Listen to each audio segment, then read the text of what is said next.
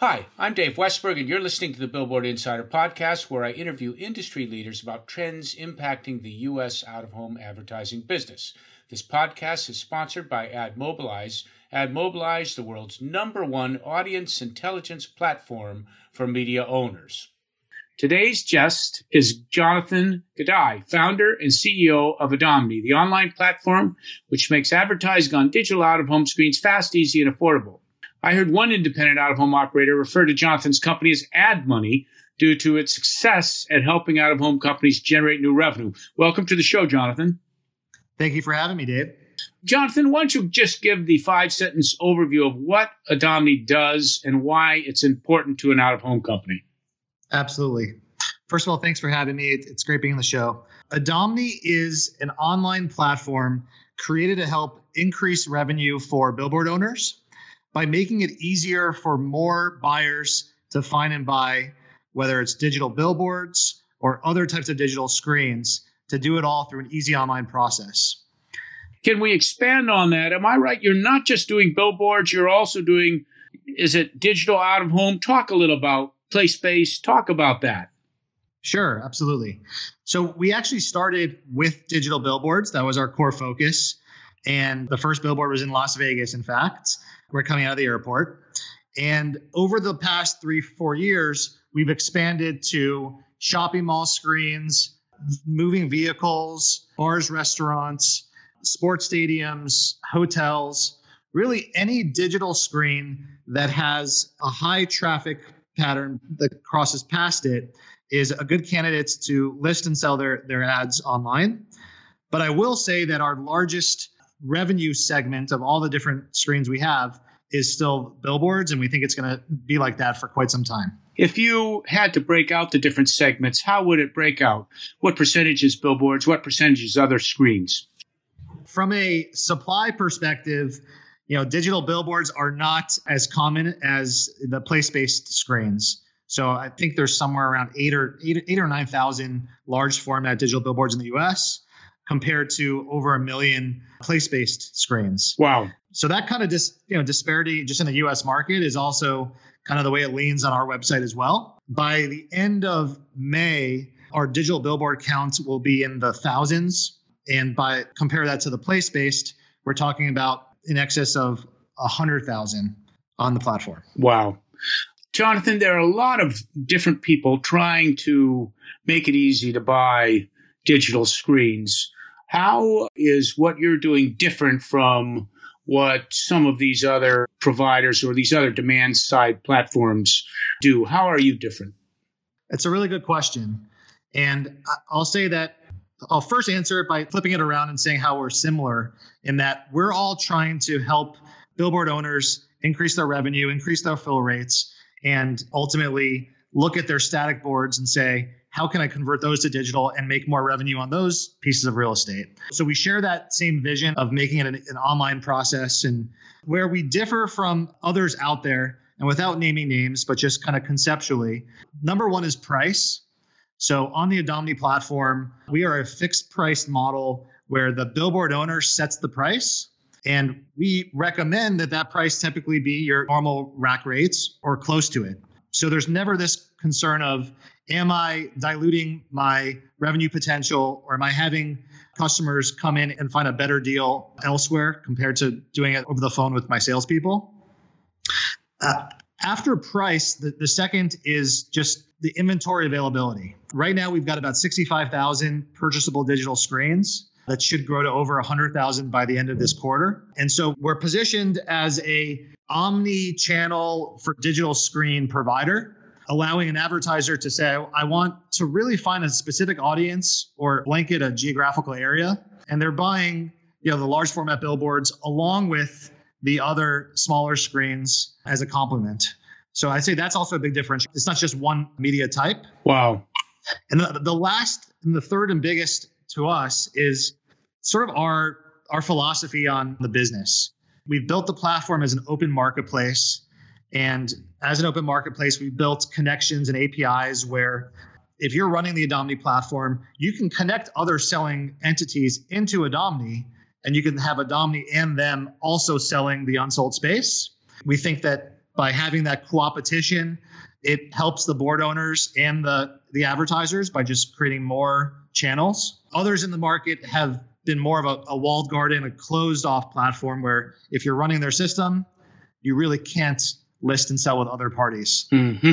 So what I hear, it's not either or. I can use you and I can use one of the other services. I could choose to use one of the other services as well. You sure can. Okay. Can you talk just briefly about pricing? How do you make money? Do you have a commission? Is it disclosed? How does the Domini make money? Sure. So it's a fully transparent commission model. Which I think is a huge thing in an age where digital ad fraud, online ad fraud, is just horrendous because it's not so transparent. Yeah, you're absolutely right. There are a lot of platforms out there that don't present what the actual buying price is. Mm-hmm. And you, in a way, it's almost like buying on Priceline or Hotwire, where you name your price and then you wait to see what you got. We are the polar opposite. So the billboard owner can say, I want per slot per month X $1,000. So let's just say a $3,000 price. Yes. We would then, our standard commission is 20%. So we would mark that price up, go to market at say $3,600 around there. And the big innovation here, which a lot of people ask us, well, why would anyone ever want to buy through you if they can always get it for less with the billboard owner, is that the ability to do audience-based buying and targeting where you're not through a Domini going to be doing annual buys. If you want to buy a billboard for 12 months, you're best off calling a billboard owner. But if you want to buy 5 a.m. to 8 a.m., we've whittled down the pricing model to a price per play. Wow. And just like Google, where it's a cost per click of pennies on the dollar, we've also taken that and adapted it for out of home, where a billboard that might go for $3,500 per month per slot really is an 8 cents per play purchasing model. And the advertisers love that because they see a small price. And then it's like, how many ads do you want to buy? Where they're still buying thousands of dollars worth of ads, but they're just thinking about it in terms of 8 cents increments. Jonathan, how big is the digital out-of-home market today, and how much of it do you think is automated? It's a great question. And there's, the groups like OAAA and IAB and PricewaterhouseCoopers that all kind of analyze and provide their assessments. I'm a board of directors member of the DPAA, and so we follow this and try to put this out. Our estimate is that today in the U.S., digital out-of-home is around a $4 to $5 billion market. Some say as low as 3.7, some say up to 4.5. But from an automated perspective, that's what's really exciting, is that it's so early where less than 2% of the digital out-of-home ads that are being transacted are being done online on automated platforms. Wow. But we see that dramatically changing over the next 3 to 5 years, where I think the DPA just put out a number that they think for this year, automated buying would be a $125 million transaction business. We think that we can grow, along with our partners, we can grow the digital out-of-home from that $4 billion it is today to over $10 billion in the next 5 to 10 years. How does that happen? That's a big increase. Yeah, a lot of people look at that and say, there's no way. That's just too big of a leap. And then I always say, you've got to look back at what our digital and online counterparts who we're competing with have done. Even just using Facebook as an example, for so many years, Facebook's only mission was just to add more and more users, and they crossed the billion user mark, and they raised a lot of money and went public, and they turned on the advertising machine where literally overnight they started generating billions of dollars. And last year, just that one channel, just one Facebook company did $34 billion worth of ads. Wow. And we compare that to out of home, where there's as much reach, as much frequency, if not more. It's the physical world, right? Everyone's passing by these screens. And we say the $4 billion that we're at today is just because we're undervalued. Wow. So it's convincing the market of the value that's in out of home. That's part of how we get there. Exactly. It's showing them the value. It's giving them the tools to purchase it and to measure it similarly to where all the digital online has been moving. And it's also looking at mobile and how we all are spending so much time on our phones and thinking about how can mobile actually catapult out of home. And we have some big ideas for that as well. Let's stop here for a word from our sponsor. AdMobilize works with media owners in the U.S. and around the world with all types of inventory to solve one common problem, analytics. From real car counts and classification to pedestrian, county, and demographics, AdMobilize provides a complete, accurate, and privacy-compliant platform for media owners to be successful. Visit admobilize.com to learn more or to speak with one of their team members about their solutions for audience intelligence. You were talking about mobile data and its role in out-of-home. Can you expand on that? Absolutely. Thinking about just kind of us in our daily lives and how much time and attention has moved to our mobile phones. It's something that's just undeniable. And any forecasting person is showing that mobile ads and mobile data are just continuing to climb it as the fastest growing medium. When we think about out of home, for as long as there have been billboards, the impression counts and the way it's been bought and sold has been more on real estate as a real estate model since we started off as a static billboard industry. Correct. So it's all location based. Exactly. And then with TAB and now GeoPath with the new branding, bringing what was always just here's an estimated count based upon the number of people in a car. And then that, evolving to now them using mobile data, we all of a sudden have an ability to say more than just here's a location that I can sell you. We can start to delve into the audience-based buying world. And there's a couple different ways that this manifests itself, which we think are really interesting. And we're spending a lot of time and R&D trying to connect the mobile to the out-of-home. The first is a better understanding of who actually passes by the screens. Not just how many and using the weekly impression counts, but if you can quantify the top indexing audiences, whether it's gym goers or it's luxury shopping goers, building those insights into out of home and allowing advertisers to more intelligently choose the locations that they want to place ads on because it has the audience that they're looking for. That's the first big innovation that we at Adomni have really been investing in.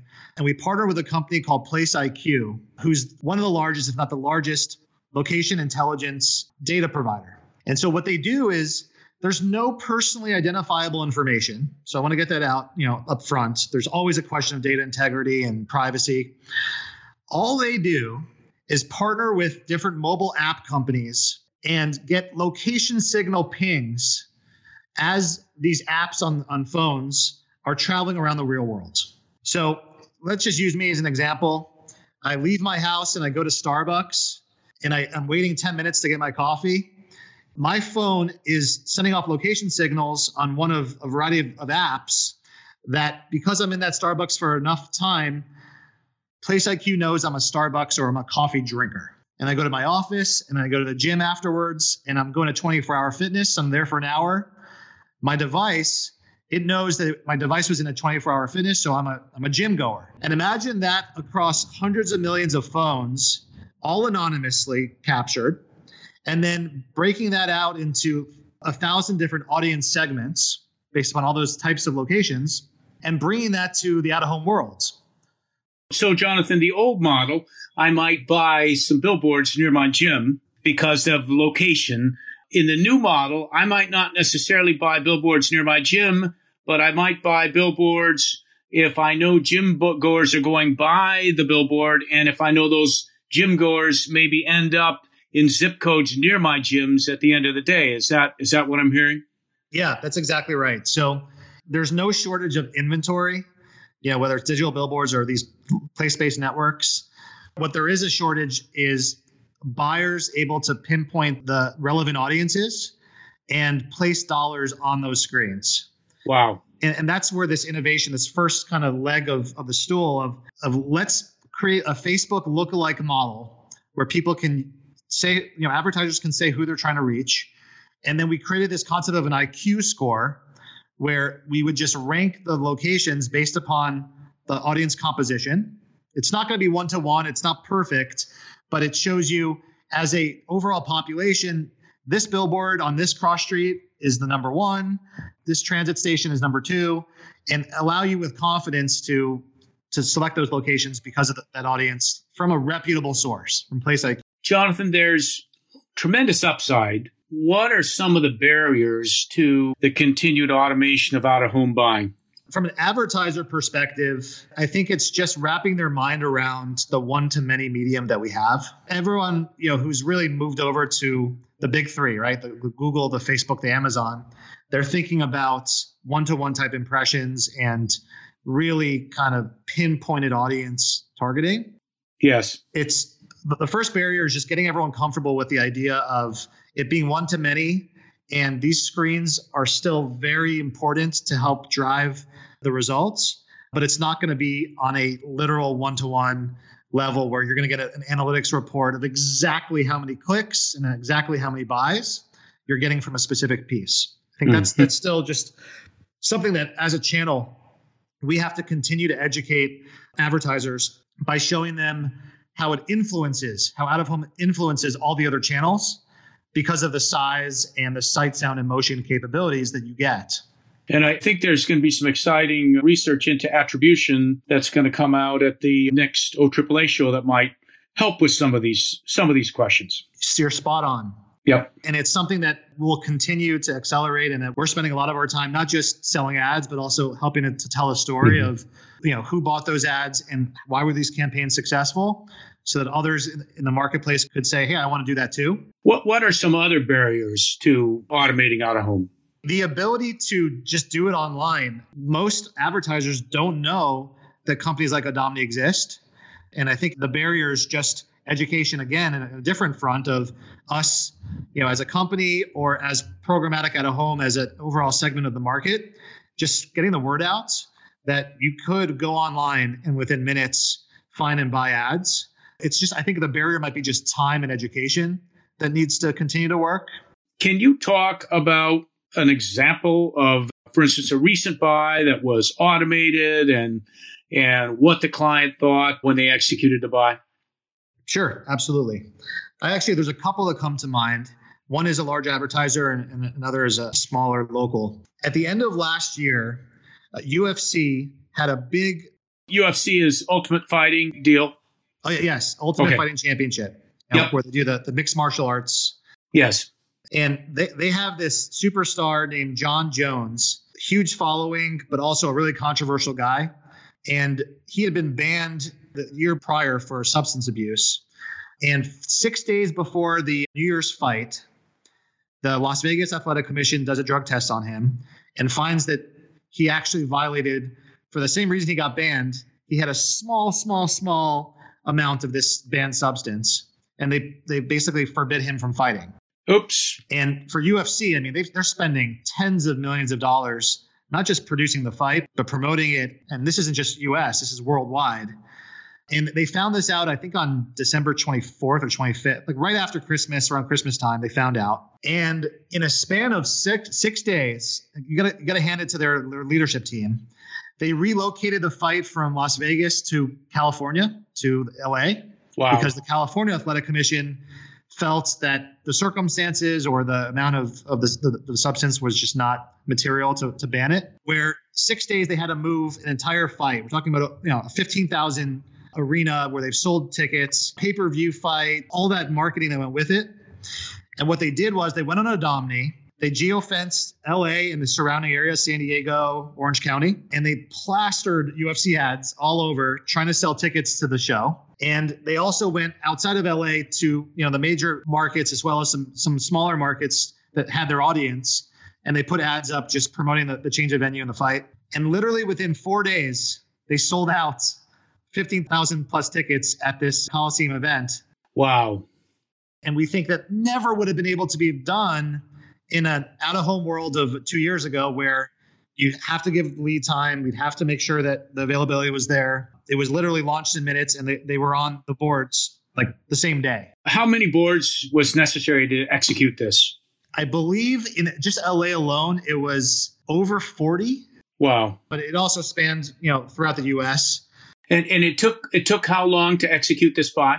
In a matter of 2 days, start to finish, they had relocated and had their ads up on screens. Jonathan, that's insane. If you had looked at a typical agency process where they send out requests, they get back proposals, they tweak the proposals, they ask for pictures of boards, they tweak it again, the fight would be gone before you could even have bought a billboard. Yep. I think that's what's holding the whole industry back. Yes. Is that we live in an age, I can Google anything and get answers to whatever I want to find or know. I can go on Amazon and I can buy whatever product and get it in 2 days. And that convenience is just baked into our way of operating. And as soon as advertisers realize that same convenience is also available for out of home, it's going to dramatically open up the floodgates and way more dollars to start flowing. Wow. Jonathan, can you talk? There seems to be a couple different approaches in the industry that out-of-home companies are taking. Some out-of-home companies, I think more like a Clear Channel or Outfront, seem to be trying to develop walled gardens where they control the product, control the digital out-of-home selling. Other out-of-home companies, maybe like Lamar, tend to be more vendor agnostic or tend to use multiple vendors to sell inventory. What's your take on different strategies that out-of-home companies are using? You're absolutely correct that different companies have different strategic approaches to how their inventory is going to be shared with others or who can have the rights to sell and list. It makes sense. I mean, for hundreds of years or however long walls have been painted with ads, it's been a certain way of buying and selling, and it's been very tightly controlled and managed. To kind of get into the open world of digital online and really opening it up to really anyone is a huge leap in terms of just thinking and operating. So I get it where some have said we want to start as a walled garden and then see how it goes. Our belief is that the more open we can make it, now open with responsible parties being connected and responsible data sources being brought in, but the more open it can be, it's the more surface area you have to sell your ads. The companies that are coming out and trying to build their own platforms, I applaud them for that effort. But ultimately, to say that just that one walled garden is going to be successful, it's hard to see that over the long term.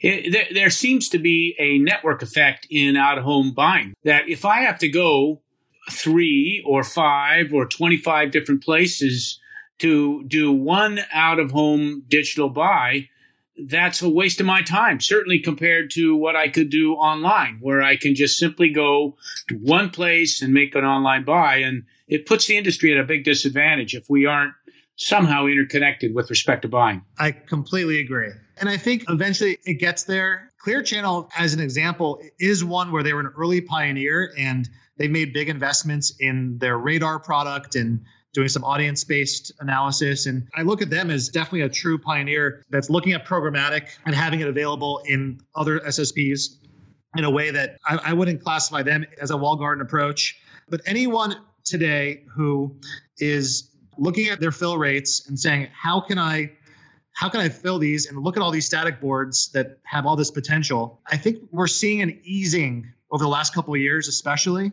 of the out-of-home companies starting to relax it a little bit and say, I'm going to either build it myself like Clear Channel, or Lamar saying, I'm going to partner with the major other DSPs, but we need to test and we need to open it up more and more. I wonder if as the number of digital screens increases exponentially, if suddenly people will be more willing to interconnect.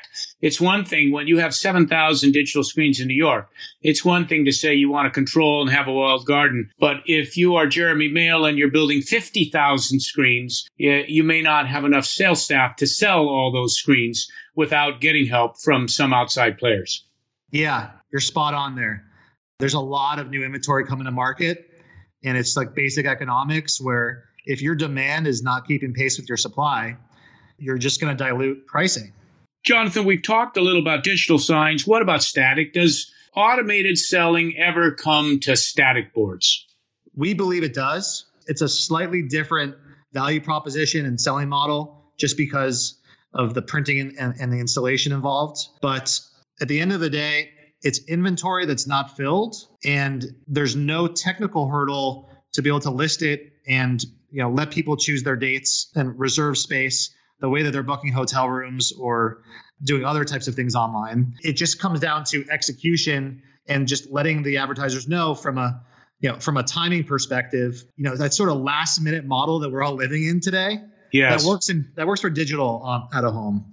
For static, you have to understand that there's a lead time, and then there's also recognizing that if you want to change out, your messaging, you're gonna also need to wait for that to happen after the flight is already up. Yes. Why don't we end with that discussion about privacy? It seems like privacy is becoming more and more an issue. GPDR, GPDR, the European Union Privacy Initiative's been implemented. Right. There's moves afoot to maybe, California wants to do stuff. There's talk in Congress potentially about a privacy bill. But what government actions could occur with respect to privacy that might impact out of home? It's funny. I was just on a panel about this exact topic at DSC a couple of weeks ago. And I was on it with Rich Ventura from NEC and Ian Dallimore from Lamar. It's an issue that right now is not a looming threat to out of home, or at least our plans for bringing audience data and the digital online worlds into out of home. Ultimately, where we see this coming into play is whether you're a billboard operator, owner, or real estate company, you want to make sure that you choose your partners wisely. And for us, going with one of the leading audience intelligence companies with Place IQ, there was a lot of homework that we did to make sure that they're responsibly gathering the data, that there's no personally identifiable information that in some way could become a liability for us, that they have, the seals, the certifications from groups like NAI, Trusty, ComScore kind of groups. So Geopath, as our industry is kind of leading analytics and measurement company, also has a big role to play here. They're using mobile data and they're using all these different data sources, but they're vetting them and they're making sure that those companies are also following the right practices. So it starts with that. It starts with choosing the right partners. The second is how we use the data. For us, this is about audience composition around screens. I'm not sending one ad to one person because I know it's a woman and I want to put a specific ad today, right? Things that could in the future come into play where government regulations could impact are like with vision analytics. Companies like AdMobilize who do things the right way today in terms of that they're not storing personally identifiable information, but they are using a camera to measure the demographics and all that. We just have to make sure that the government doesn't step in and say, well, you can't even do that. But quite frankly, Ian Dallimore echoed this. We're not that concerned that GDPR is going to hinder our ability to sell ads or grow the market with the audience data that we have. It seems like it could impact some of the competition way more than out of home, because out of home, it's anonymous data where you may find that it really impinges on what happens in a digital ad world, an online world. You're absolutely right. And for us, that's something that we tout also when we're talking to a digital agency or a digital media buyer and they're saying, why would I just keep doing the Facebook, Instagram, and Google? We say, well, how about the study that just came out that said 60% of online digital ads are fraud? How about the fact that you're paying for ads that are underneath the folds that are on the page that no one's actually able to see? How about how digital out of home has no bots that are roaming around being counted in our impression counts? Those disadvantages you have in online digital, you don't have in out of home. And it's an important thing for sure to make sure everyone recognizes that. A huge set of selling points. Okay, that's it for this week. Thanks for coming on the podcast, Jonathan. Thank you. Enjoyed it. This podcast was sponsored by AdMobilize. AdMobilize, the world's #1 audience intelligent platform for media owners. You can listen to episodes of the Billboard Insider podcast by visiting billboardinsider.com or by subscribing to the Billboard Insider podcast on iTunes or any of the usual podcast outlets. Our email is billboardinsider@gmail.com. We'd love to hear from you. Thanks for listening, and I'll be back in a couple weeks.